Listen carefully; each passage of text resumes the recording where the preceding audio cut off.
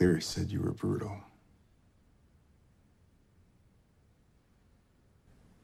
I can be.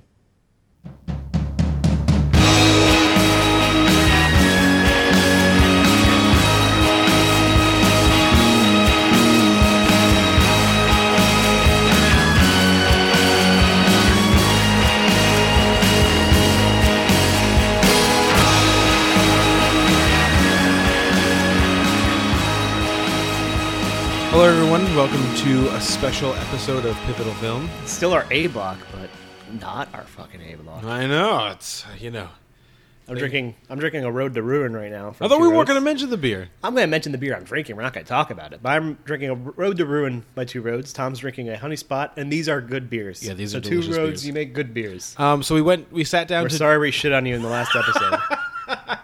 Yeah, make a better beer, and we won't. I was just I'm not talking to you. I'm talking to them. trying to do some good PR here. Well, I think we lost the PR with our first thing. This is terrible. We tried to bring it back. All right, so we sat down to record our episode 96 and started having a conversation about Lynn Ramsey's "You Were Never Really Here," But we decided that the most important thing was to discuss Lynn Ramsey's entire filmography, because You Were Never Really Here is a culmination. And you're going to hear our thoughts on it, but it's a culmination of a lot of her previous works. Yeah, so as we kind of talked about it, the podcast got longer and longer, and we lost our one live viewer. She left in fury. And so we just decided to keep rolling with it because it all seemed essential to kind of connect all the threads of what Lynn Ramsey's been doing for the last 20 years. And this is something that, you might get from us every so often. A little special something. A little something. God, I hate myself. It's not going to be regular, but if there's times where we feel our conversation's lingering a bit in our start, and we find that there's a good conversation, we might cut it and make a special episode. That's why our episode 96 is a little shorter. Yep, but you get this special midweek bonus episode to tide you over. We'll lead into our episode 95 after this, which will be filled with a lot of grump. But anyway, we'll take a little break, and we'll get maybe weirdly edited into, maybe not so cleanly, but these things happen. Clean. I have faith in Tom. Thanks.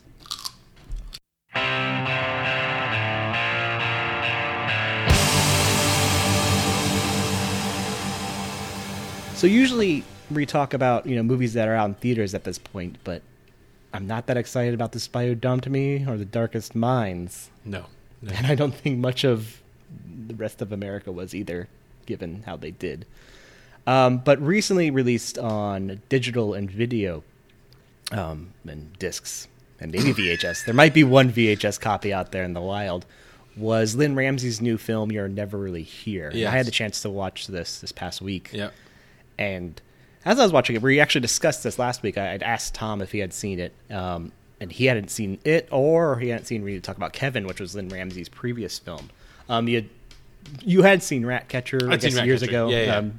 We had talked about Criterion. Your love of Criterion. Oh, yeah. And so one of the best things about this podcast has been, introductions to directors who do play a role in shaping how we see film. And unfortunately, Lynn Ramsey doesn't have anything that actually shows up on my list. There's a lot of just misses, like a lot of things that would have appeared in my... When I originally did my list, I actually had a top 150, and she had one film that was... Read to Talk About Kevin was in my top 150. It just... it was? Lower. Yeah, it's okay. low. It was lower in the 150s, but she's definitely... Her body of work is something that spoke to me. Much like Lodge Kerrigan, Todd Solondz spoke to you, and these aren't really directors I had seen. So we had discussed this last week that we were going to... that you were going to kind of introduce yourself more to the world of Lynn Ramsey. Mm-hmm. Well, I still have the text message chain between us where we tried to go see this in theaters. Oh, yeah. And then I couldn't go for... I think I had to write an essay for school. Well, unfortunately, this was only in theaters for 2 weeks. Yeah, we were never really gone. here. If you look at the Amazon reviews, the divide between Amazon reviews, like the user reviews and the critical reviews, is stark. Intense. Yeah. When I have to say I side with the critics on You Were Never Really Here. I also side with the critics. Vastly. I side with them. But it was an interesting... I think because it came out... Well, it came out in 2000. It debuted in 2017, technically, at the Cannes Film Festival. It did. It wasn't. It was released in April. It was just released this year, though. Here, yeah, here in the States, it was released in theaters in April, maybe so, late March. I mean, it was highly anticipated, I think, because Well, yeah, he 'cause had the won Best Actor at Cannes, and the movie had won Best Screenplay at Cannes, and all you heard was this movie is bananas. And Lynn Ramsey, noted as a director who Sure. pops in every 5 or 6 years to do a Yep. movie, then spends another 5 or 6 years trying to get another movie done, leaves those movies, and then does something else. So two individuals who are highly regarded, at least in the critical circles, and it came. Not a lot of people saw it. The people that did see it seemed to very much dislike it, at least the fans, the audiences. And it left shortly, so we never actually got the chance to see it in theaters. And that's a shame, because there's a lot of things that happen in this film from a technical standpoint that that would've I liked to think see in would have theater.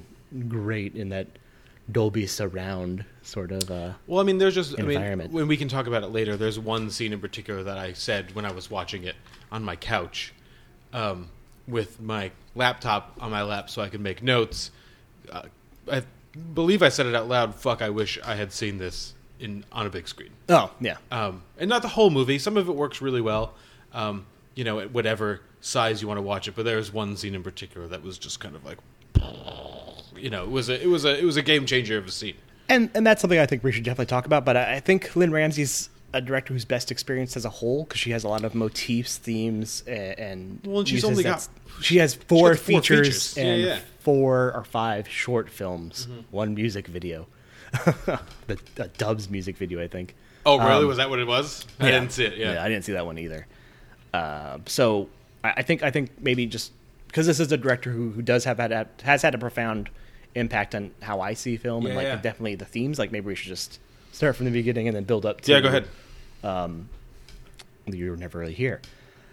So her first feature was the 1999 film Ratcatcher, starring really a whole lot of unknown actors. Tommy Flanagan is the only known individual.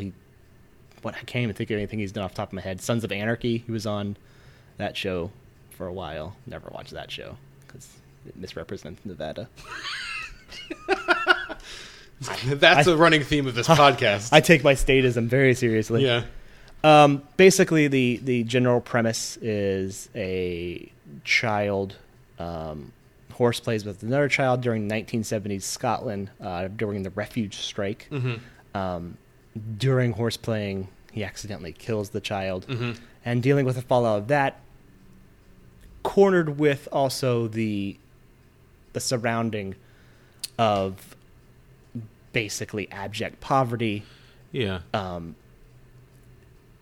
Mirrored with this new housing development that kind of like represents this false sense of hope that is a very prominent feature of the film. This continued motif of unattainable growth. Yeah, but it's strange because even through all of the continued degradation of this family, just he kills this kid. No one knows about it. I don't think that he did it. So it's something that he's living with. Like you said, the poverty, the lack of resources, coupled with this garbage strike. I think his dad is a garbage man, right? And he's on strike. Is that fair? So. They didn't say anything explicitly, but I thought that was kind of implied. But I could be wrong. Yeah, you at least get the idea that they're being grossly affected by this. Sure. The idea of the false hope narrative thing, I think, is really interesting, especially from the standpoint of that the family life is kind of happy. You know what I mean? It's not one of these situations where which you'll see later in Lynn Ramsey's films, where the family's kind of coming apart. The family's, and especially in a situation where a family potentially has everything, or at least Right. on the surface has everything, but is The re- breaking apart at the seams. the relationship is tenuous, but you get the feeling that it's tenuous because of a lot of outside environmental circumstances. It's hard to keep a family apart when your daughter goes outside to sit on a pile of garbage to eat a sandwich. You know what I mean? Exactly. It's hard to keep your family together when everyone's getting everyone's taking a bath in the same room, and then your mom is forcibly combing lice out of your hair. And there's not enough. There's debt collectors everywhere. Dead rats everywhere. There's debt collectors coming to your door. The army's then coming in to take over. And you during the strike, and if you're the boy, you just killed a kid, and then there's other kids picking on you, and there's these, a weird kind of realization of, or a beginning of a realization of himself as, a sexual being. I would push back on that. I don't think there is much of a realization of but there's being. But it's definitely I'm not saying the world around it is seen. Well, that's kind of what I was going to say. So okay. Everyone's kind of there's these things, there's these kind of fissures in his life that are kind of starting to open up for him. Yeah. I think ultimately, though, Ratcatcher is something to talk about really shortly, because I don't think narratively it's incredibly strong. It's still a first feature. But what it does well is a lot of those themes and motifs, and most importantly, the images that Lynn Ramsey creates. She's classically trained, or originally trained, as a photographer and a cinematographer. And I think you see a lot of that in Ratcatcher. A lot of those motifs start, and that will continue on throughout her films. And even though she had many well-regarded cinematographers, or a lot of other cinematographers take over her work, including one who's particularly well-regarded, you see her voice more than anything else. And I think it's kind of best represented in that opening image where you see Ryan, is that there's an article from Lizzie Frank during the Criterion release where he says, like, is that once the image of the mortal yet to be contained in the opaque embryonic sac, it is also life wrapped up in the end by the winding sheet. Kind of like that dualism. And there's a lot of duality in her images. That dualism of, like, being born, being still a child, but also when he's wrapped in the sheet, he's representing. He looks like a ghost in a David Lowery film. Well, she likes, he dies. An hour later. She likes the opaque sheets. She does. She uses it in. We need to talk about Kevin. And a even lot as an image that she comes even back the plastic bags, the towel over the father's face, the towel over his face. We're never really here. And I think that's the thing that I picked up on too, watching, going through all of these movies, is that specific visual image. And I think it's striking that in We Need to Talk About Kevin, while there's a kid wrapped up in that curtain in Ratcatcher, there's nobody wrapped up in that curtain in We Need to Talk About Kevin. And I think, talking about those images that you see in Ratcatcher, I don't think there's a lot to say about Ratcatcher. It's a great first take. It's the images there that play the important role, and especially the image of, the ending image of James in the water after the other child kind of tells him he saw him kill Ryan. He's kind of sinking in the water, and that itself becomes an image that becomes very prominent in future films. But I think we need to talk about Kevin. We didn't see Mover and Collar, unfortunately. I've heard a lot of great things about Mover and Collar. There's a lot of scholarship on Mover and Collar. Yeah. It's on Amazon Prime, which a lot of her other films are. Unfortunately, we did not get a chance to see it, so we're going to be jumping over it. Send us those emails. Oh, yeah. Send us a lot of hate emails. Call us phonies. I listened to several podcasts that talked in depth about how much I love Mover and Collar, so I do feel there's a bit of a slight of mine to have skipped it. But moving into the first film of hers I was introduced to, we need to talk about Kevin. Do you want to kind of lead the conversation on that? Because you're the one who saw it most recently. Yeah, I didn't love it. I liked it. I don't like grading things, but I think it's a good gauge as to how I feel, how someone feels about something. She's so strong as a director. She can kind of drag, I think, a fairly easy narrative and turn it into something vastly more complicated and interesting, which I think she did here. I think where she messed up was in some casting decisions. I don't love Ezra Miller. I think he's too on the nose. He is, but I think with his Jack Nicholson face. I do think birth. Lionel Shriver was an on the nose writer. Well, so I just read this book too this week, and the back, and I don't really want to compare the book to the movie. There's never a point to there's do that. so much more. She it's a 400 page book. She goes into and told from a first person narrative from basically a fairly just letters, unreliable narrator. So she can say anything she wants. Ava in this book can say anything she wants. She can expound on any feeling she was having or any situation. And Lynn Ramsey doesn't give Ava the same credence in this movie because she's not telling it from a first-person point of view. There's no voiceover to kind of there's no voiceover to hold everything up. She's doing everything with images. She's doing so much with images, and it's really this is where really my impressive. problem with reading you talk about Kevin, and there's a lot of striking images in this film that work for me, that are brought back to what she does throughout the rest of her filmography. But the reliance on red was on the nose. As Ezra Miller's performance was Right. for you, the redness was on the nose. Opening the opening shot of her, The tomato tomato festival fight. thing. I think that's fine. I think that's That a was good a- introduction to the voice of the film. Well, it's a good introduction to, I think, and I don't mean to interrupt you. It's a good introduction to the underlying violence of the film. Exactly, Because and the you way don't she's know what's being happening, carried, the and way it's- she's being carried, almost like a Christ figure in Sure. that moment, and that's then echoed in, you were never really here. I think even more impressively, and I think that works as an establishing image. Yeah. But unfortunately, I think there's a reliance on that, and I don't know if that was a failing of her necessarily. It's her first really major motion picture. She also has Seamus McGarvey, who's her cinematographer, who I don't think is really doing anything. A lot of people love Seamus McGarvey. I don't think he's that great. I don't think of a he's doing anything cinematographer. special that someone else couldn't have done. Exactly, in this movie. but there is that over reliance on red. The house has been, bashed with red paint. She slips behind, in front of a tableau of red soup cans. Yeah. Trying to avoid one of the There's victims red- of the assault. there's red which everywhere. we should probably discuss the plot of the film quickly. Yeah. Go ahead. Eva is this deals with 2 years following a school archery attack. You could say it's a school shooting, basically a Columbine-like attack using Kevin, In the book, who's an post- archer. It's very specifically it's pre-Columbine in the book, Mm-hmm. and he says in the book that Columbine stole his thunder, but they don't talk. Yeah, about that's that not much expounded upon in the film. And this deals with 2 years following. It's almost on the 2-year anniversary. Eva's still living in the same town.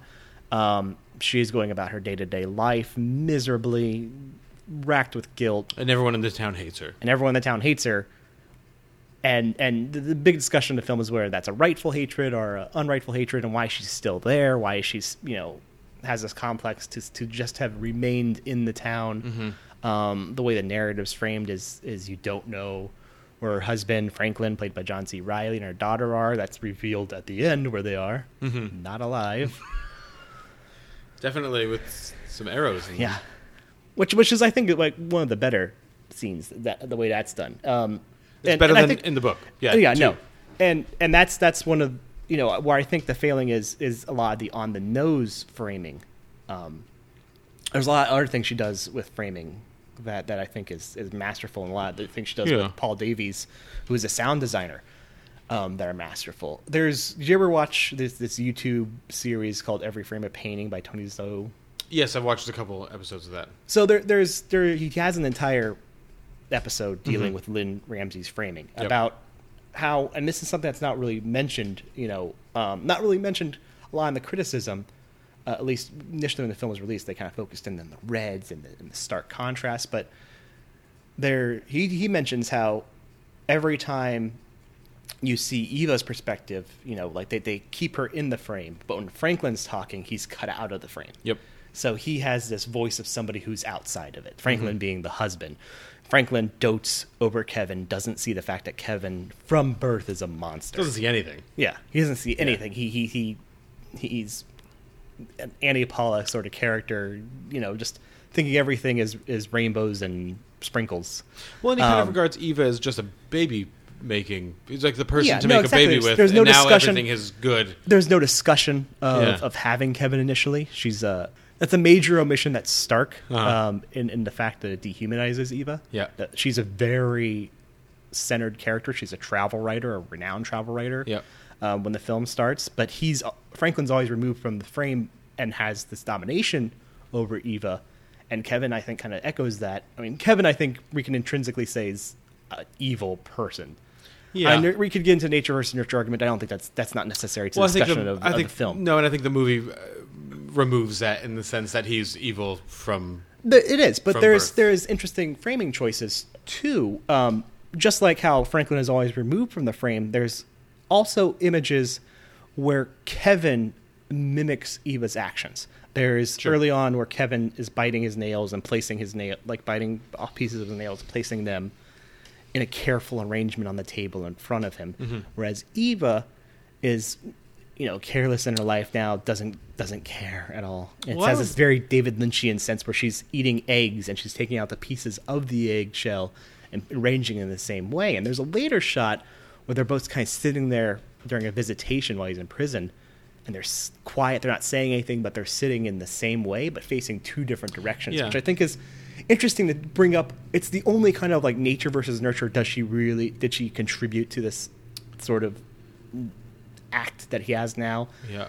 But it's there just to kind of like undercut it, to have express that doubt. She doesn't never really directly expresses it. I think that's important. I think that's one of the things. I think another thing about those scenes and those examples is that they're both trying desperately to separate themselves from one another. She's trying to separate herself from him because he's a monster, and he's trying to separate himself from her because he hates her. But they're both, they have similar mannerisms. They sit in the same way. They do similar things. I think another interesting thing to consider is maybe the costume design, in the sense that I didn't even consider the costume design. That she's an always very like restrained, Tilda Swinton-y clothes. Yeah, just very Lots of puritanical, big restrained, big flowing things. When he grows up, he's always in very tight clothes until the end of the hipster. You can always see his midriff.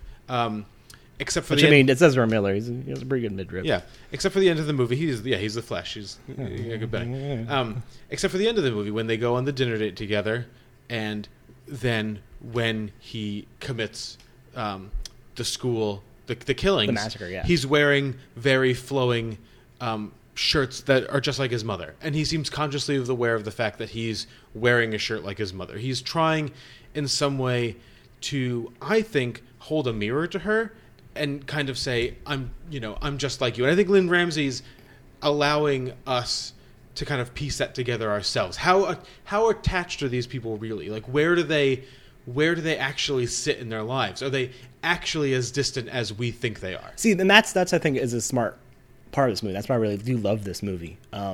Is those framing choices, and I think harkening back to how they sit, how they dress, but especially that egg scene gets me. The egg scene's good, yeah. Because he's ripping off pieces of his nail. So he's ripping off pieces of flesh, rending the flesh. Sure. He's a violent creature.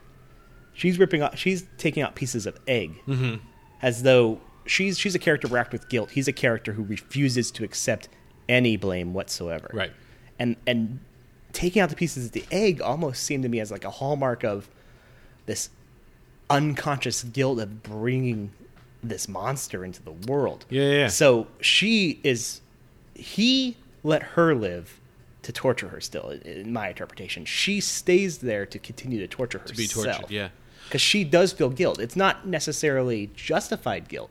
Because Lynn Ramsey makes the conscious choice of having them sit in two opposite directions to say they're two entirely disparate people.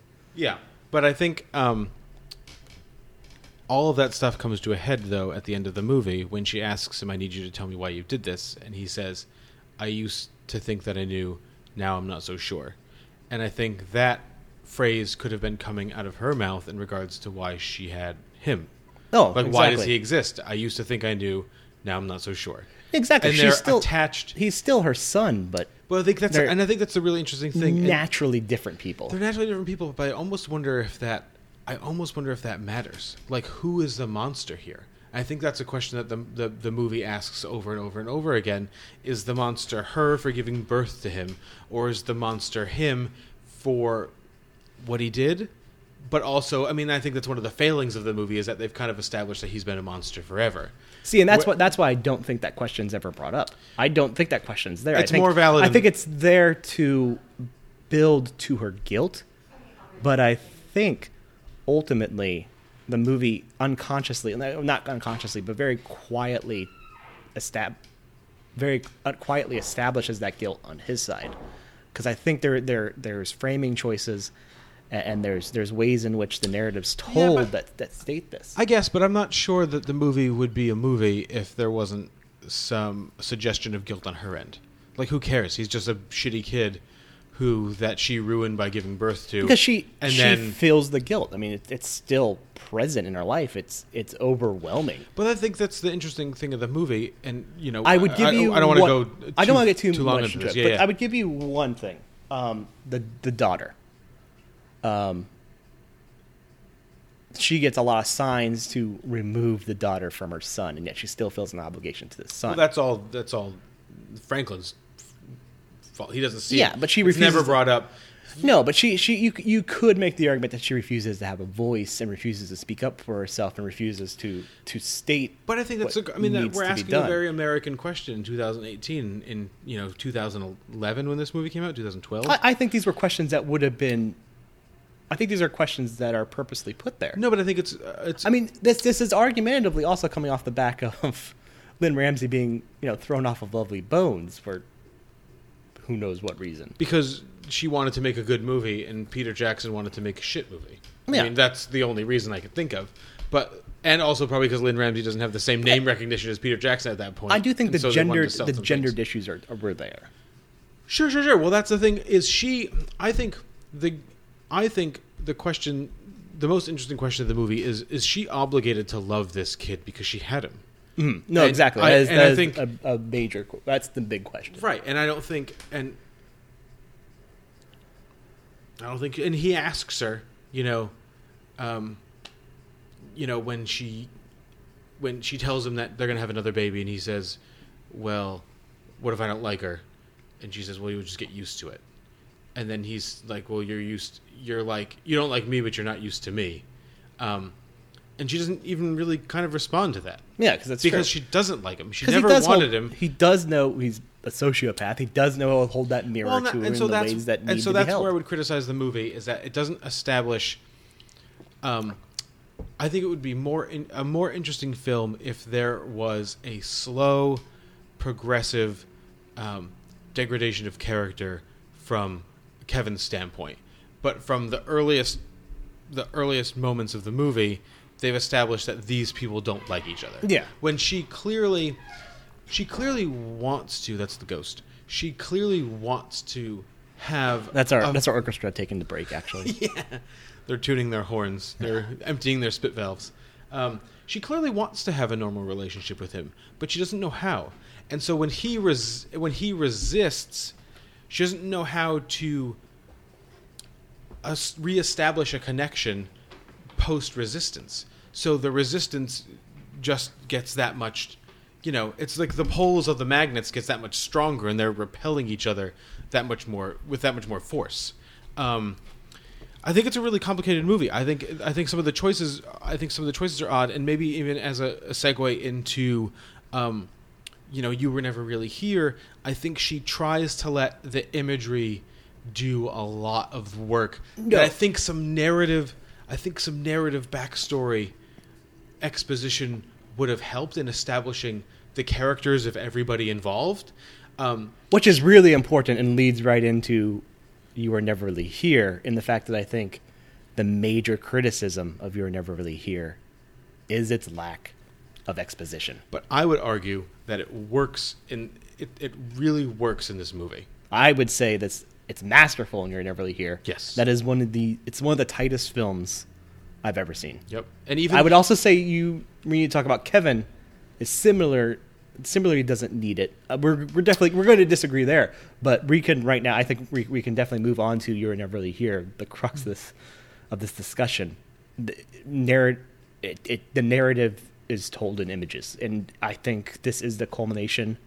Right now, I mean, the next film she'll do should probably be the next culmination, but this is a culmination of using images, using frames to tell a story. Well, I think when you go through some of her short fiction and through the film, or short fiction, her short films, it's fiction, and through the rest of her filmography, you see a lot of things kind of coming to fruition all at the same time, and You Were Never Really Here. So we were talking about the water motif. Yeah. Swimmer, that follows 1 year after we need to talk about Kevin, is a 16 minutes short story. I mean, short film. You just saw this, so maybe you want to speak on that. I think it's 14 minutes. Maybe 14 minutes without the credits. Oh, it's 14 minutes. I just think she's clearly doing some work there because she uses a lot of the visual imagery that she uses in Swimmer in parts of You Were Never Really Here, with, like you said, the underwater scene with the the debris in the water, just the kind of floating,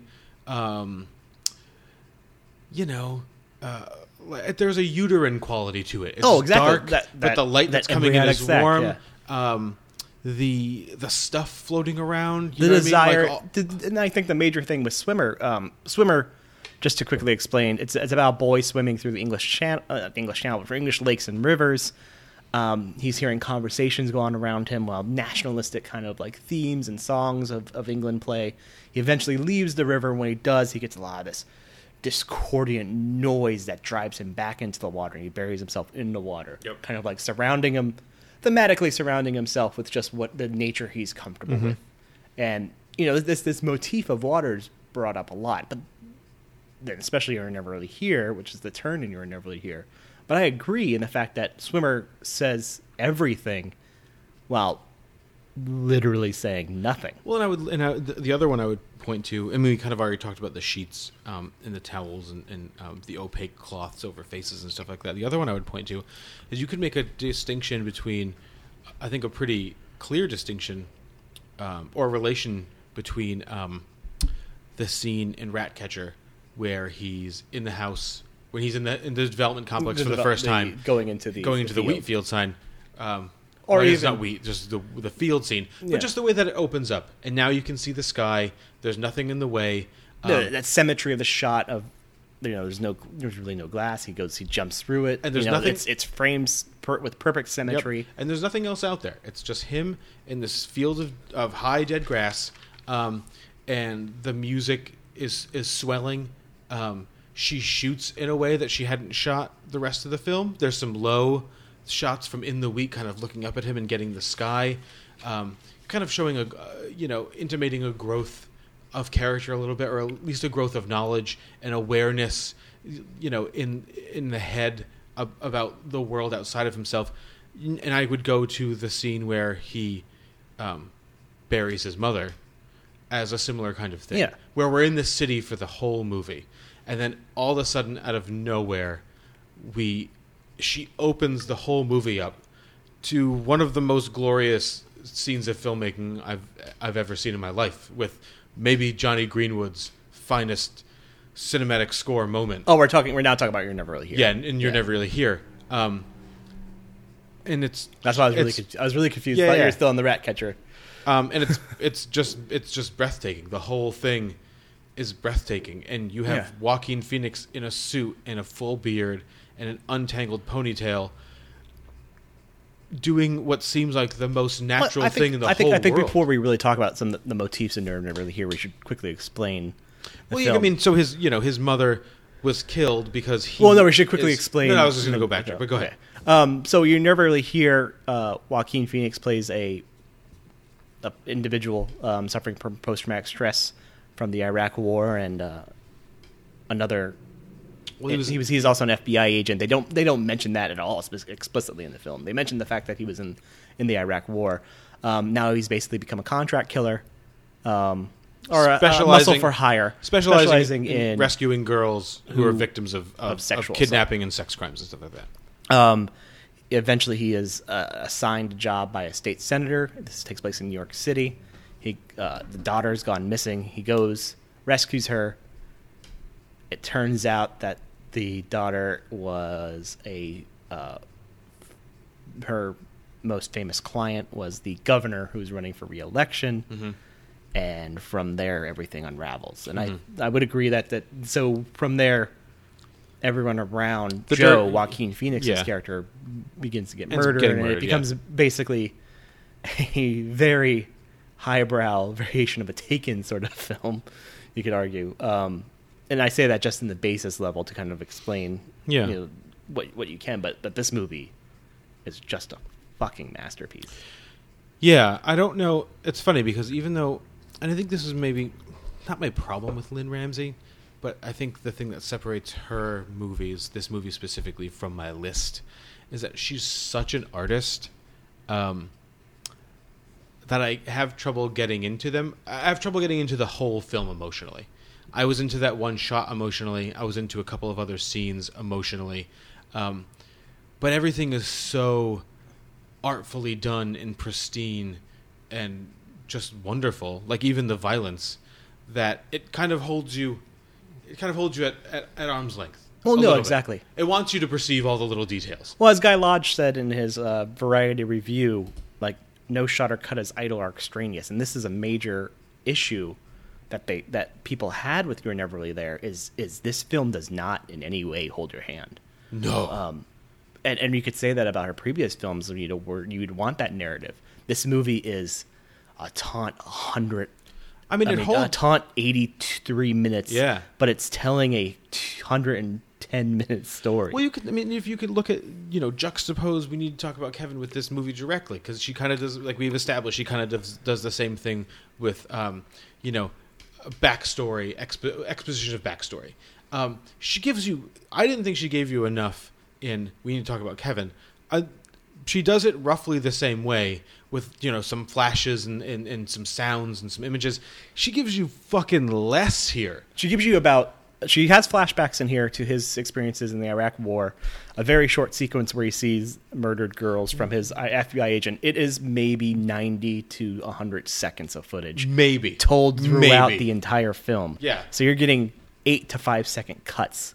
I Maybe. still don't know. There's a very famous, one of the most prominent sequences is a child's twitching foot after being shot for a candy bar. Mm-hmm. I still don't know who shot that kid. It looked like another kid. It was another kid, on the other side of the fence. fence. For the candy bar.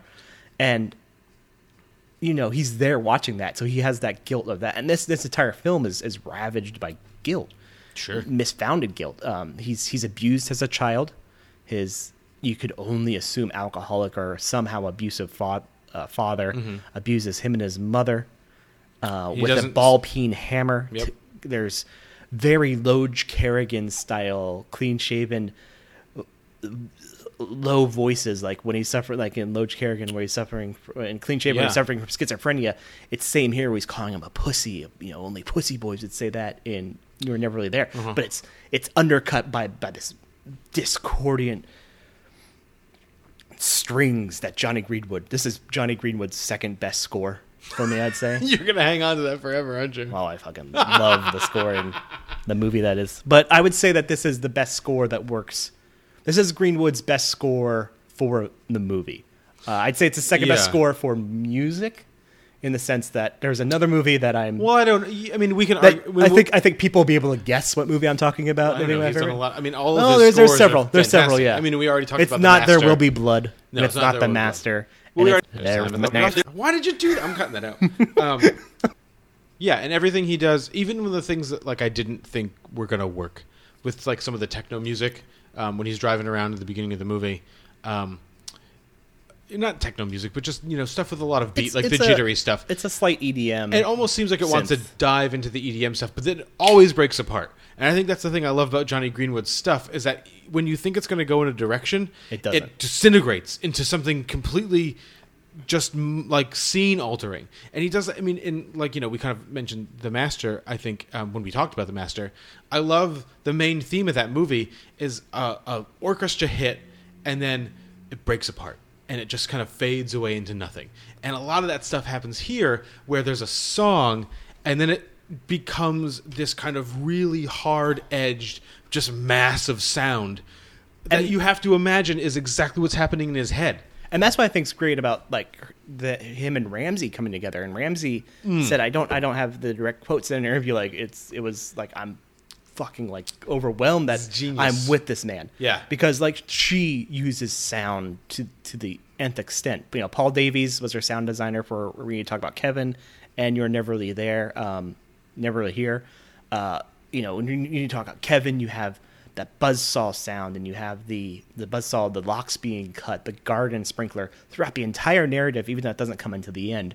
And here you have that throughout the entire film of just, you know, that is used, that sound and the sound design is used just to really punctuate how much the PTSD has destroyed Joe, and how you much his guilt in not being able to, he feels, to take care of his mother, or feeling like he's not himself a man, is just used to weigh in on you and just build these walls that are constantly coming in and in and in. Well, you kind of talked about, you talked about Clean Shaven, and they're both two movies. I don't know if they have anything to do with each other. They're both two movies that use sound to demonstrate how a man's psyche can be ripped apart. And that is difficult because people are fucking dumb, which is why I think people didn't want to like this movie, because she's not saying, especially because Joaquin Phoenix doesn't give you very pretentiously. No, fuck those people. Fuck all the 1-star reviews on Amazon and anyone who didn't like this movie. If they're not saying like, "Oh, I'm being ripped apart," they're not going to notice that he's being ripped apart. And especially in this movie, where his just looking at someone conveys which we have to fucking damage. But we have to say, with all the sound, obviously, like her and Joaquin Phoenix working together is a godsend. I actually don't think that's such a good idea, but we really? can talk. Okay. Well, so my thing is that I feel like sometimes he overwhelms. Yeah, you don't know what, and she doesn't know. I'm not sure what the end of the movie looked like on paper.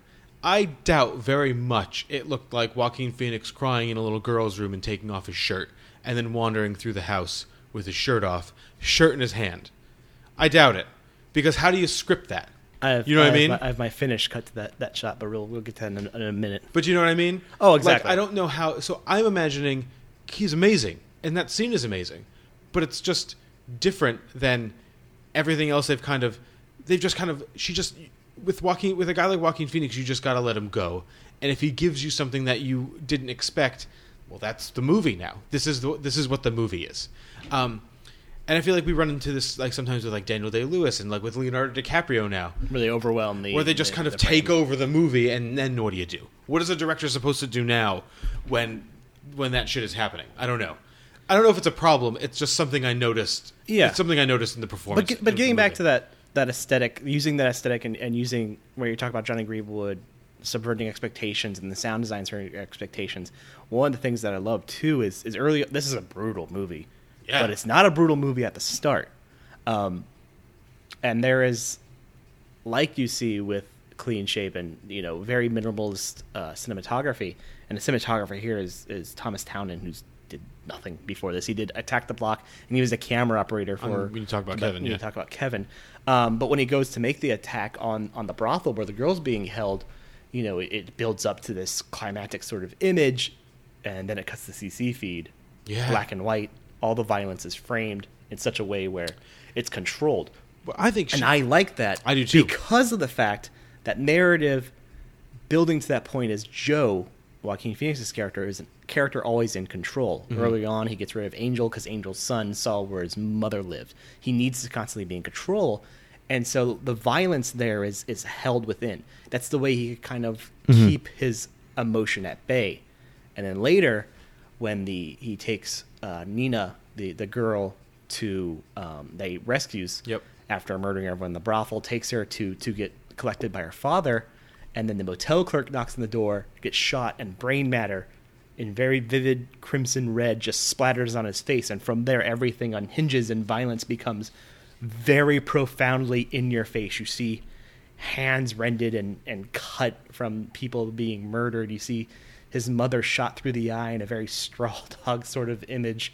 Well, you see a teenager with her hands covered in blood, her food plate covered in blood, because eating the he's food. Lost control. This is where, she uses the framing of images. The violence becomes so visceral and becomes sinew and bone, because it's no longer within his control. It's out of his control. But when he goes to attack, in the end of the film, he goes to collect Nina from the governor. He murders a couple of the bodyguards there. Once again, those murders are off camera. Yeah. Barely, if any, blood. Just a little dab of blood here and there. Because he's back in control. But then when he loses control, once again, a very graphic scene of violence. And that kind of everything in this is so compounded to use images, and sound is used to tell a narrative without actually telling you the narrative. But you could also argue that the sound and the images and stuff like that work together to create a movie that seems way more violent than it is. That the whole movie seems violent. The whole movie is just like thrumming with intensity and like physicality. It's just kind of... It's a movie that's unrelenting. Yeah, like it is... Unrelenting is a good word for it. It doesn't ever let you have a second to consider what's happening. And to its credit, profoundly to its credit, for me, a little bit to its failing. Like I said, just from a me wanting to get into it standpoint, that she gives you so much to consider, and every single thing, it's kind of hard to sit with it. Mm-hmm. But that's the thing. Maybe this is one of those movies that will reward. Maybe more things will open up for me the more times I see it. I think this is 100% a movie that in 5 years people are going to go back and look on and be like, oh, wow, this is a masterpiece. Yeah. This is a movie that demands repeat viewing. And you can do it because it's only 83 minutes. Exactly, yeah. You can watch this 10 not gonna times in ruin a your day night. and you'd be like, oh, I did a work day, Mm-hmm. basically. But just so, the violence is controlled and they loses that control. And then that shot when after he sees his mother murdered, the two assassins are still there. He shoots both of them. And then just that scene where he watches the guy crawling. And then the guy lays there. He talks to him for a while. Then he lays down next to him. He gives him the pill. Realizing that he's not the same kind of person as that. He's not letting himself fall into that type of person. Mm-hmm. That he's only this really violent, aggressive person against people who victimize children, which is absolutely a motif that carries throughout Lynn Ramsey's filmography. Is children imperiled, children being not allowed to have a childhood, a childhood cut. And so he sits down. They listen to, was it Charlene's "I've Never Been to Me," just singing it together, and the guy then dies holding his hand. Yeah, and that like, that's all the human. Joe before this has been a very human character, but that in itself, it kind of screams how much of a human he is. I mean, I watched an interview with Lynn Ramsey, and she said that she doesn't ever just do straight adaptations of books, which I thought was a weird comment because she takes a lot from the books that she adapts. The Jonathan Ames, from Jonathan Ames's book, who wrote You Were Never Really Here, but also, and I would argue from, I'm holding it to We Need to Talk About Kevin as well. But his quest for suicide, Joe's quest for suicide throughout You Were Never Really Here, is like very prominent in the book. Mm-hmm. And to just read for the book, this is on page 6. It's it's very early. He's left Cincinnati. He's come home. Joe lay in bed in his mother's house. He thought about committing suicide. Such thinking was like a metronome for him, always present, always ticking, all day long. Every few minutes, he'd think, "I have to kill myself." And that's echoed where he just brings a knife into his mouth and holds. But it also illustrates why he lays down next to that guy. He wishes he was that guy. You think so? Oh yeah. I don't think he wishes the circumstances were the same. I hadn't thought about that. That makes a lot of sense. I think he wishes he had he wants to avenge Nina. He wants to find her. He wants to take care of her. He wants to get her. He also desperately wishes that someone would just fucking shoot him. Well, and that leads into that point you made in the beginning where he goes immediately after this. He goes, wraps his mother in trash bags. Garbage bags, yep. Just because that's all he has, and brings her out to the waters. And, Anthony Lane said in his New Yorker review, he hangs in the cold waters of a lake dressed in a suit and tie with stones in the pocket in the pose of a crucified Christ. And he's like ready to give up himself. He watches, the strands of her gray silver hair kind of float. He's thinking back to the way he's failed her, and we're saving her from her father. And we're ready feels too, he's though. like his father now because that scene had been recently had just been shown where he's covering himself in the same towel that his father did, and you're ready to give up too because you know where this is going. He can't say. It feels like he can't be saved, and then he looks down and then sees Nina in the place of his mother, and that's why he takes the stones out. He struggles, and he finally has a raison d'etre sort of to live. Yeah. He has that last drive, and that kind of leads into the entire climax of the film. And that whole scene is is just unbelievable. And I love the sound design there too, where he's walking. Yeah, he's walking after an inch, like bam, bam, Well, bam, it's like just- a heartbeat sound of each step, You don't- kind of driving the fact that he has like this purpose. It's like a march almost. And you don't consider I mean, when you're watching it, and if you're not like thinking about these things when you're watching them, you don't consider the fact that you haven't seen a tree or grass or a rock or dirt for the whole movie. And so the establishing The only shot time you'd of- seen dirt, the only time you'd really seen dirt is the dying kid's foot digging into Sure. the dirt before. So the establishing scene of that, or the establishing moment of that scene when he's picking up the rocks, and they're in a forest path. You don't see the lake yet. You don't see the hills. You don't see the sky. You just see this forest path, and he's picking up the rocks that he's gonna, he eventually puts in his pockets in the garbage bag that he uses to bury his mother. And it's just this gradual, progressive lead up to in the Johnny Greenwood song during that. I think on the soundtrack it's called Tree Strings. It's 5 minutes long. I listened to it on the way over here. It just is this gradual build up until it just opens up, like the scene opens up, and they're all swallowed by the water, and then the music kind of there's a guitar part in the song too, and eventually that becomes swallowed up by the strings, exactly. and some of the discordant noise, and Everything's swallowed by the water, basically. and it's all just the everything. noise. It just takes everything.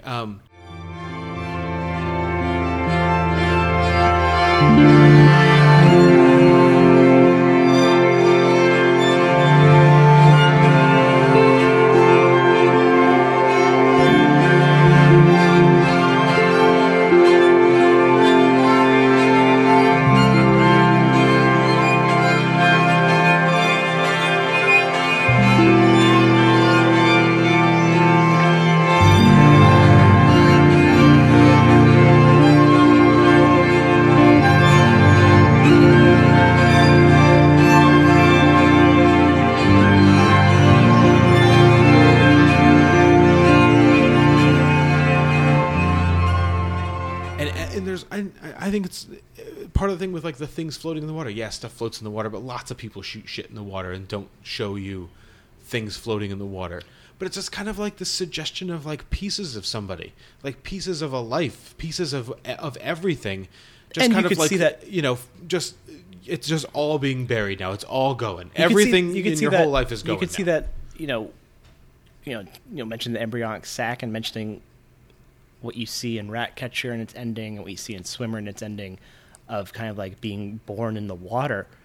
Like you could see this as a scene of Joe being reborn by the water, like the water baptism aspect, and the stones that he used to kill himself, or the weight he held of that guilt. And now he's he goes from, I mean, he gets it back. I mean, it's symbolic. It's not narratively like he's a changed man, but at least he has a purpose after that. Well, and you can make the argument too, to go exactly, to support that after the fact, yeah, you don't see him kill anybody. He just walks into the house and everybody's already dead. Yeah. You know what I mean? Like he's wearing a new outfit. He almost seems like he has a new attitude. There's no more control, like you said.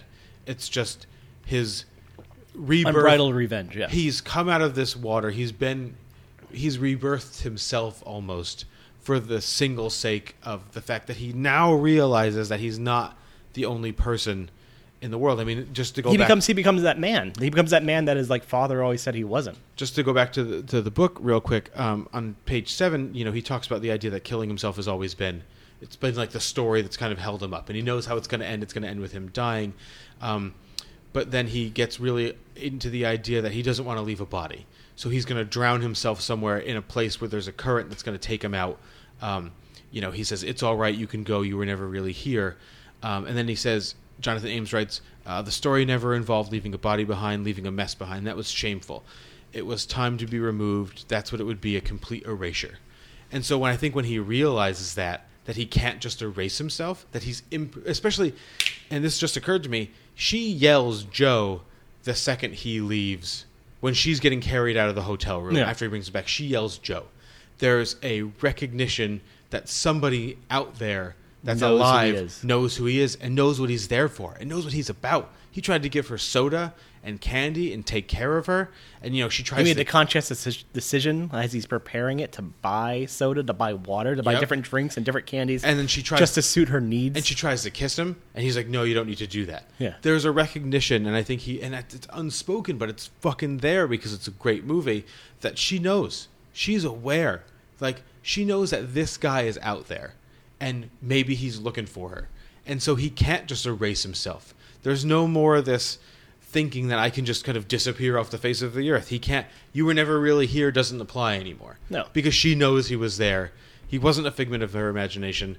I think one of the cool things about the movie early on is that, like, the taxi driver mouths, like, you were never really here. And then Lynn Ramsey tends to, like, linger too long on places that he just was. Like, when he makes the phone call to say he's at a payphone right So after the job's done, yeah. He's like, it's done. Cincinnati job. And then the camera lingers on that spot for longer than it lingered on him in that spot. That and does water fountain, yeah. in the water fountain too, it lingers on a couple of things. He can't do that anymore. He can't. The movie ends in a kind of dream sequence, a kind of imagining, like, I would love to do this, but he knows he can't do it anymore. Well, the nice thing too is She's taking it. It's he's taking it away from him. She's taking it away from him. She's got to So- be this person now. So the film ends with Nina having murdered the governor Yep. in self-defense. Joe sits there, and you said he didn't like that shot where he's kind of like rending his shirt. Well, I didn't And- not like it. It seemed, I'm not sure. I'm not sure what it did in regards to the rest of the movie. Like, I'm not sure if the rest of the movie supported him. I mean, I know that he says I think- kind of, I he think it says was an throughout the argument- thing, like, what am I doing? I think it was an argument of him feeling as though there is a potential. I was listening to our podcast discussing Lynn Ramsey, Rad Carpet, which is actually pretty decent. That says, like, there's a possibility that somebody else that he maybe at that time maybe had thought somebody else had done it and he was being set up, or the fact that he was still trying to protect her childhood, that he maybe even knew that Nina had done it. See, let me just disagree real quick. I actually thought I thought he went into that house and it's a kid's bedroom. I think maybe he thought that this guy had a kid and that he was maybe not in the right. You know what I mean? Oh, that's like that he possible, was too. that this guy was actually a good guy and that he had got everything wrong. Not a good guy, but he had gotten everything wrong. He had inferred the wrong things. He heard things from people. But he had been told by the one assassin that.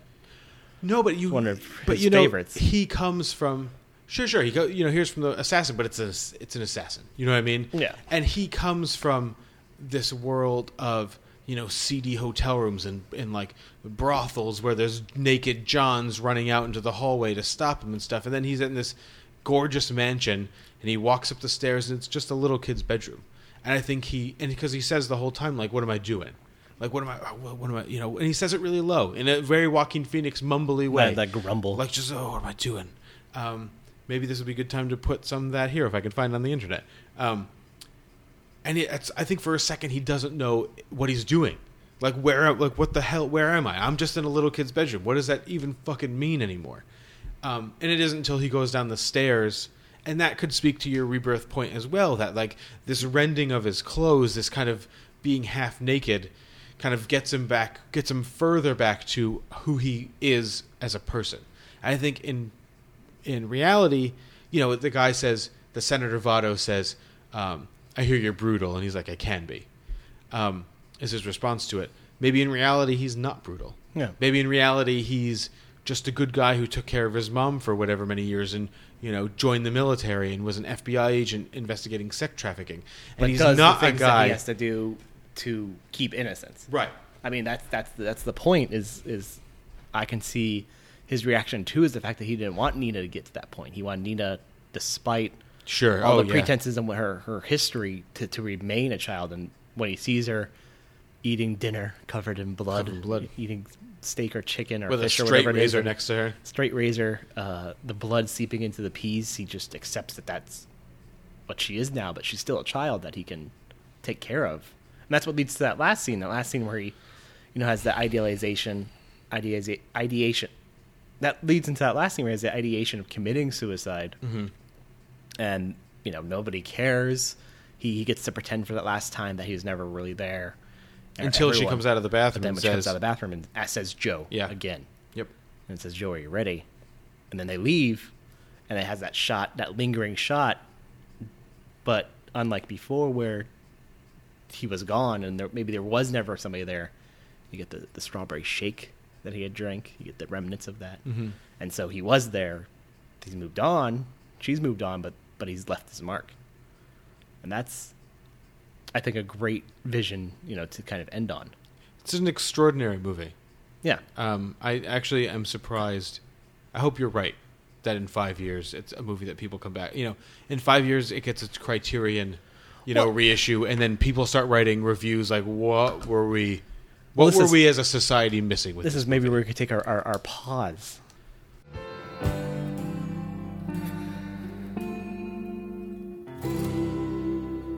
Nothing can hurt me. Nothing can touch me.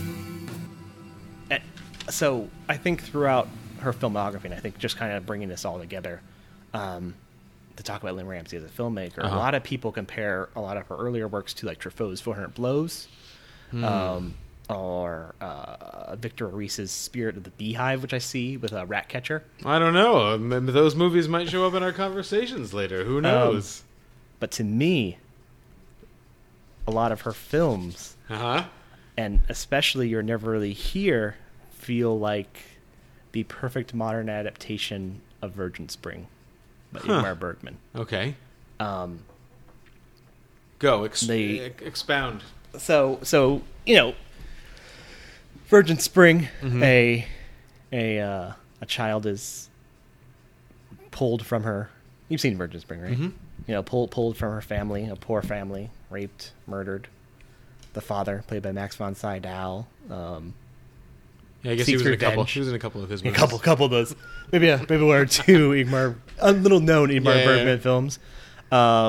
Seeks revenge, and then asks God where he is. Ask for forgiveness, and kind of like a rebirth from there. When they pick up the body, the spring water kind of comes from there because Ingmar Bergman had that really complicated relationship with God. Yeah, but I think there's just so many shots that you see in Virgin Spring that are so similar and You're Never Really There. And the one that gets me is the scene where he is washing himself and he's shirtless and he's got the scars from his life and he's rubbing himself when he's preparing himself and cleaning himself. And that just so harkens to the scene where Max von Sydow is kind of like cleaning himself by beating himself with the branches and washing himself with the water. And also the scene that really got me, maybe beyond all the water motifs that Ingmar Bergman loved throughout his filmography, and like water playing a very prominent role in Lynn Ramsey, the thing that got me is in Virgin Suicides when he's planning... Virgin Spring, sorry. Not the Virgin Suicides. In Virgin Spring, when Max von Sydow is planning the attack, it shows that scene very symmetrically framed. And a lot of people just keep saying, every time they see symmetry... I mean, I actually saw a couple articles talking about symmetry. Go like, well, Wes Anderson Subversion. It's like, go fuck yourself. Yeah, Wes Anderson did so. What are we talking about here? Wes Anderson did so much other, so many other people did symmetry. Wes Anderson uses symmetry as a crutch. These people use symmetry as like a foundational element in the photography of their movies. Yeah, and so Max von Sydow is kind of like pulling this branch, and it's symmetrically framed, pulling this branch to like prepare for his attack. Finally rips it out of the ground. And what shot do we do right before, and this is before everything kind of unravels and the world that this family has created for themselves in Virgin Spring kind of falls apart. I mean, even more so than what's happened to him. What's that shot that we get in You're Never Really There, where he's planning his attack, and it has that perfectly symmetrically framed shot of the ball peen hammer, and like kind of closes in on that. Interesting. It's definitely possible. And it would explain some of the vaguely religious, and that's why I think, and that's why I say it's a perfect modernization, because Ingmar Bergman kind of relishes in the fact of maybe there is a supernatural there. Lynn Ramsey makes the very purposeful choice after he burns that photo of the first child. He dumps a Bible on it Sure. to Yeah, yeah, get yeah. rid of the fire. And Yep. this is a very humanist film, a very existential film. You're never really there. You're never really here to say that remake our destiny, and it's maybe a subversion of what you saw in something like a Bergman Well, movie. this is, I mean, and so there's another thing where in that same. How'd you like that mic drop on the Virgin Springs shit? That's a film nerd's hot take right there. The other guy in that YouTube thing, every scene's a painting, Every frame's a painting. Every frame's a painting. He kind of makes that point too, like, oh, how is a movie poetic? What makes a movie poetic? And I would argue that one of the things that makes this movie particularly poetic, which it is that the title really matters. And if you think of this in terms of, And it's never mentioned. Never mentioned. No, Jonathan it's Ames mentioned in in that, the in that book. quote, that Jonathan Ames thing. but he said, that's an interior. So you don't know that that's what he wants, it's but it's shown. Right, it's italicized in the book because it's an inner thought. It's something that he's thinking himself. But if you look at the title without the italics and without the context that Jonathan Ames is providing, you were never really here almost sounds like a dare, like from God. Like, it's easy enough to snuff you out like whenever I want. You have to keep doing the work. Like someone's telling him from somewhere, you have to keep doing the work. Yeah. When he's clearly given up, like, we can go back to the the scene at the lake. When Are you he's- saying Joe's a nouveau Desmond Doss? Desmond Doss? Who's he from? Hacksaw Ridge. Oh no, I'm not saying that at all. I just think of when movies aren't good, I don't bother learning like the names of the characters. I just know if you had said like this Andrew shit, this Garfield, shit just gets stuck in my head, man. the choice to the choice is his, but it could be representative of a higher of a feeling of a higher moral Obligation. That's a perfect word. A higher moral obligation to take the rocks out of his pockets, to fight back to the surface and go get her. And is he giving that? Is that a lesson he's learned from himself, or is the relationship that you're suggesting between You Were Never Really Here and the Virgin Spring kind of Lynn Ramsey's way of saying that no, there is a higher order that we are but a higher order adhering to. a higher order that is maybe of man itself. And I think Lynn Ramsey makes that very conscious choice of saying that, society kind of frames our world, and society is the one that can devastate a child. I think, the devastation of childhood is prominent throughout 3 of her features and her earlier shorter films. And, where you talk about Kevin dwells in that, You're Never Really Here dwells in that, the ways that... Well, so society can create the will to destroy a child, but society can also create a soldier to save that child. Exactly. And that's kind of like the crux is Joe still is early on kind of like a selfish man, and the fact that he kind of wallows in this, self-pity, not necessarily self-pity, like Not unjustified, trauma. but not yeah. unjustified, but still pity. And it takes his mother's death to kind of be rebirthed from that, to realize that the person who he relied upon, who had all his past traumas, who he's still taking care of, the reason he was still going was to help his mother.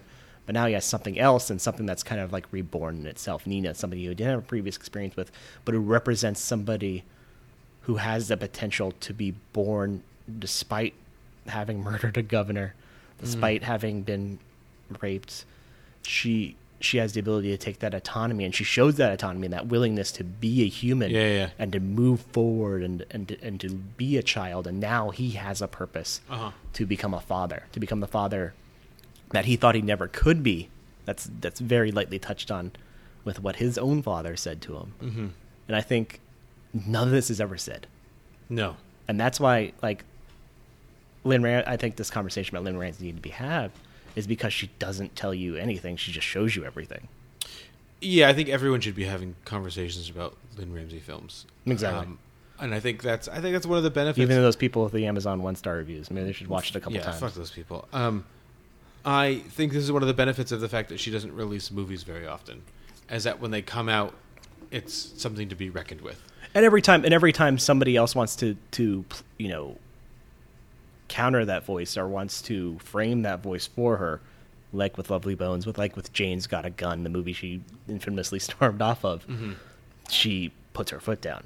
She needs 100% control over her films, and it's needed because... Well, she's not making... If she's making art. She's a fucking artist. She's not trying to sell tickets. She's making fucking art. If Your Endeavor Here was made with a conglomeration of people, it doesn't work.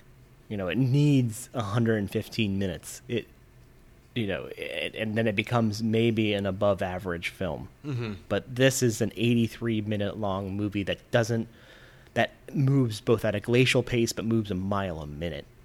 That says nothing but says everything you need to know.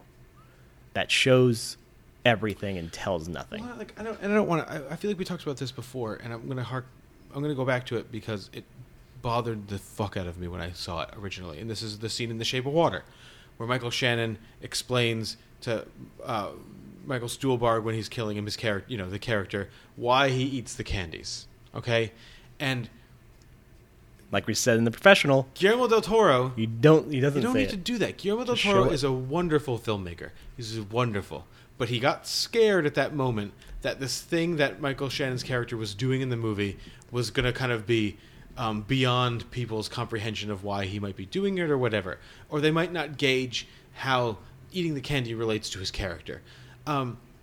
Lynn Ramsey doesn't give a fucking shit about that. So she just shows... we talk about Kevin. Whose fingers... I mean, I think it's Kevin's fingers who look exactly like his mother's fingers. They're fingernailless. They're blunt from use. You know what I mean?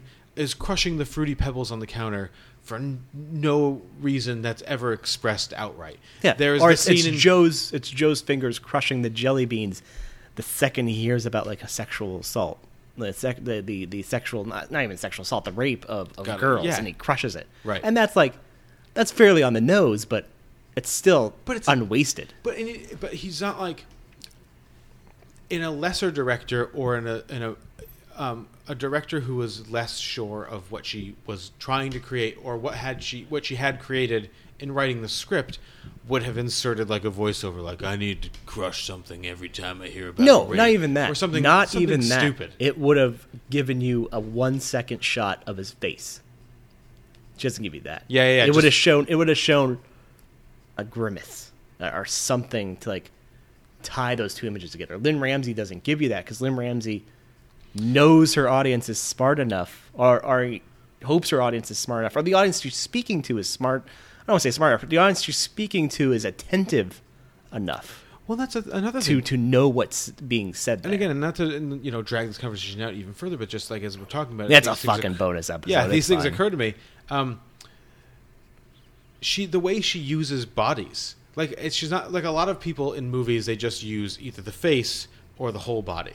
But she goes, like we said, she uses the hands, like close-ups on hands and close-ups on like headless body. There's that short film, Small Deaths, where... Was it Small Deaths? No. It was The Gas Man. Yeah. She did, where there's a scene... There's lots of scenes where it's just children's, like, torsos kind of running around, holding onto each other, and that... She uses that, so the expression of what these children must be feeling comes from the sound, and also the context in which she frames and just their Gasman bodies. Doesn't say anything. Gasman, the narrative of that still argued to this day about what's actually going on there. And that's just like, I don't think a lot of filmmakers are brave enough or confident enough or know what they're doing enough to just let that go and to build a film around this kind of very classic. These classic techniques where you don't have to say it. You can just show it. You can abandon exposition for metaphor and symbolism. Yeah, and there is definitely the point of movies as escapism. The point of movies to escape those questions. And I think there's just a certain class of directors who don't give a shit about you escaping that, and you don't go to a Lynn Ramsey movie to tune out, to unwind for 80 minutes. That's not even asking a lot of you. It's only asking... when you talk about Kevin's her most narrative-heavy film, and that's 110 minutes, but most of her movies cut into 90 at most. But everything she does, she just packs in there. Yeah, I mean, what is it? $5 on Amazon? Yeah. I don't see any reason why a person should. And even if you this don't movie. want to pay $5, it's an Amazon Studios film. Give it 2 months. It's going to be on Prime. Amazon Prime. You can watch that. You can watch We Need to Talk About Kevin. You can watch, Mover and Caller, You which can- we yeah. unfortunately didn't get the chance to see. and you can watch all of her short films on YouTube. Yeah, I mean, everything's and there. I guess find a way. See the short films, and then buy the movie. So she's getting something from somewhere. But you're just doing yourself a disservice by not really digging into this film specifically, but Lynn Ramsey in I think- general. and exactly, like, bringing back to the points of talking about, the inspirations, like whether or not this was inspired by a Bergman or a Truffaut or those directors. Those directors are dead, and we don't have the ability to talk up. Like, these were directors who used images more than they ever used the words on the screen. You can't, you have the interviews with them, you have the essays that they wrote or responded to, but you don't have the modernity with that. But these are the types of filmmakers. Lynn Ramsey, Loge Kerrigan, unfortunately, kind of like He's doing his own. He's got to eat. doing his own thing. But we have other filmmakers we're going to talk about in our lists who are doing similar work, who are inspired by that and bringing it to a modern era. And I think if you're into film, if you're into understanding where film's been, where film's going, that pathway it's taking, you need to watch these movies. Well, and you especially, we talked about, I think, in preparation for this conversation, we mentioned Nocturnal Animals. And Tom Ford's another guy who's does a movie every 5 years, but every time he does, he's saying a lot. he's constructing a piece. Yeah. And you could even point to someone like who's A like single band's a painting. Yeah, you can look at someone like Martin McDonagh as well a little bit. I mean, he's more mainstream at this point, and he's so controversial that he's almost no one wants to touch him. He's definitely a person who just uses narrative. Like But he's doing as a playwright, Right. first and foremost. But he's still doing the work, like of a filmmaker. He's not expressing every little stupid detail to you. He's doing playwright things. He's telling you what you need to know, and then he's showing you. We talked about Seven Psychopaths at the beginning of the thing. There's a lot of stuff in Seven Psychopaths that didn't get mentioned. But that's on the fucking table. Yeah, and there's other filmmakers like Mick G doing a lot of things with Sure, Charlie's Angels. J.J. Abrams, I think, is Yeah. another one who doesn't. Who knows? Sometimes in those movies, right? Yeah, but I think now we're allowing the Now we're pretentiousness of ourselves to come out. Maybe we should wrap up this little Before we turn special into total bonus jerks. episode. The Yeah. fact that we actually needed enough content for the bonus episode. Yeah, this did not start as a bonus episode. No, this actually started out as our A block, which you'll hear when we re-edit our A block to say we usually have an A block. This turned into a bonus episode. I think there's gonna be a couple times where maybe This we get a happens. little bit. I hope so. I fucking hope the rest of the year and 2019, however long it takes us to get through this list, produces some movies that we need to spend a whole episode talking about. Yeah, You know what I mean? At I least hope that happens. in the background, because there's some movies a lot of movies exist in a vacuum. Something like Eighth Grade that we talked about, or Sorry to Bother You. Both of those were directorial debuts.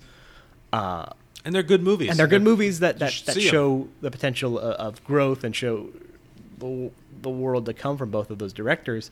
But when you have a director like Lynn Ramsey, who's only done 4 features, but all of her movies have been a step up and a next step in that culmination of what the art, it I guess- behooves you to kind of like look at the narratives that she's done as a whole. Well, I guess so. When we get hired eventually as full-time film reviewers for some kind of whatever digital internet publication that exists in the future, I guess we're having 1.5-hour conversations about Boots Riley's 4 features that he's made, or Exactly. Bo Burnham's 4 features, and how they kind of all their shorts and the trajectory of their careers, and trying to see how their latest kind of mind-bending work fits into that category, and why it should be appreciated more Let's than be it honest, is. though. We're probably in 4 years going to talk about Boots Riley, Fantastic Four, and I'm fucking out if that's the Bo case. Burnham's Swamp Thing. Well, that Actually, I can maybe get behind that. that's 8th grade 2. That's freshman twist. Kayla turns into Swamp Thing. So I think this kind of wraps up our bonus episode. Yeah. Which is not a bonus episode. We're gonna get back to recording our actual episode. Yeah. You can follow us at pivotalfilm.com. And I posted on, just real quick, I posted on there the links to Stitcher and iTunes, Apple Podcasts. So you can just click on it and just subscribe right from there. If you hate both of those things, because for some reason you have a real bad history with Stitcher, Like any of your famous podcast apps will they all have us it. there. I just haven't figured out how to make links for those apps. On Podcast Addict, like some of the stuff works. So Yeah. But I'm slow. So yeah, do that. we're figuring this shit out. Give us a Go break. to pivotalfilm.com. We're in the process of creating other social media. Yeah. I am. Mario because is. Tom abhors it. And if you have any questions, pivotalfilmpodcast@gmail.com. Yep.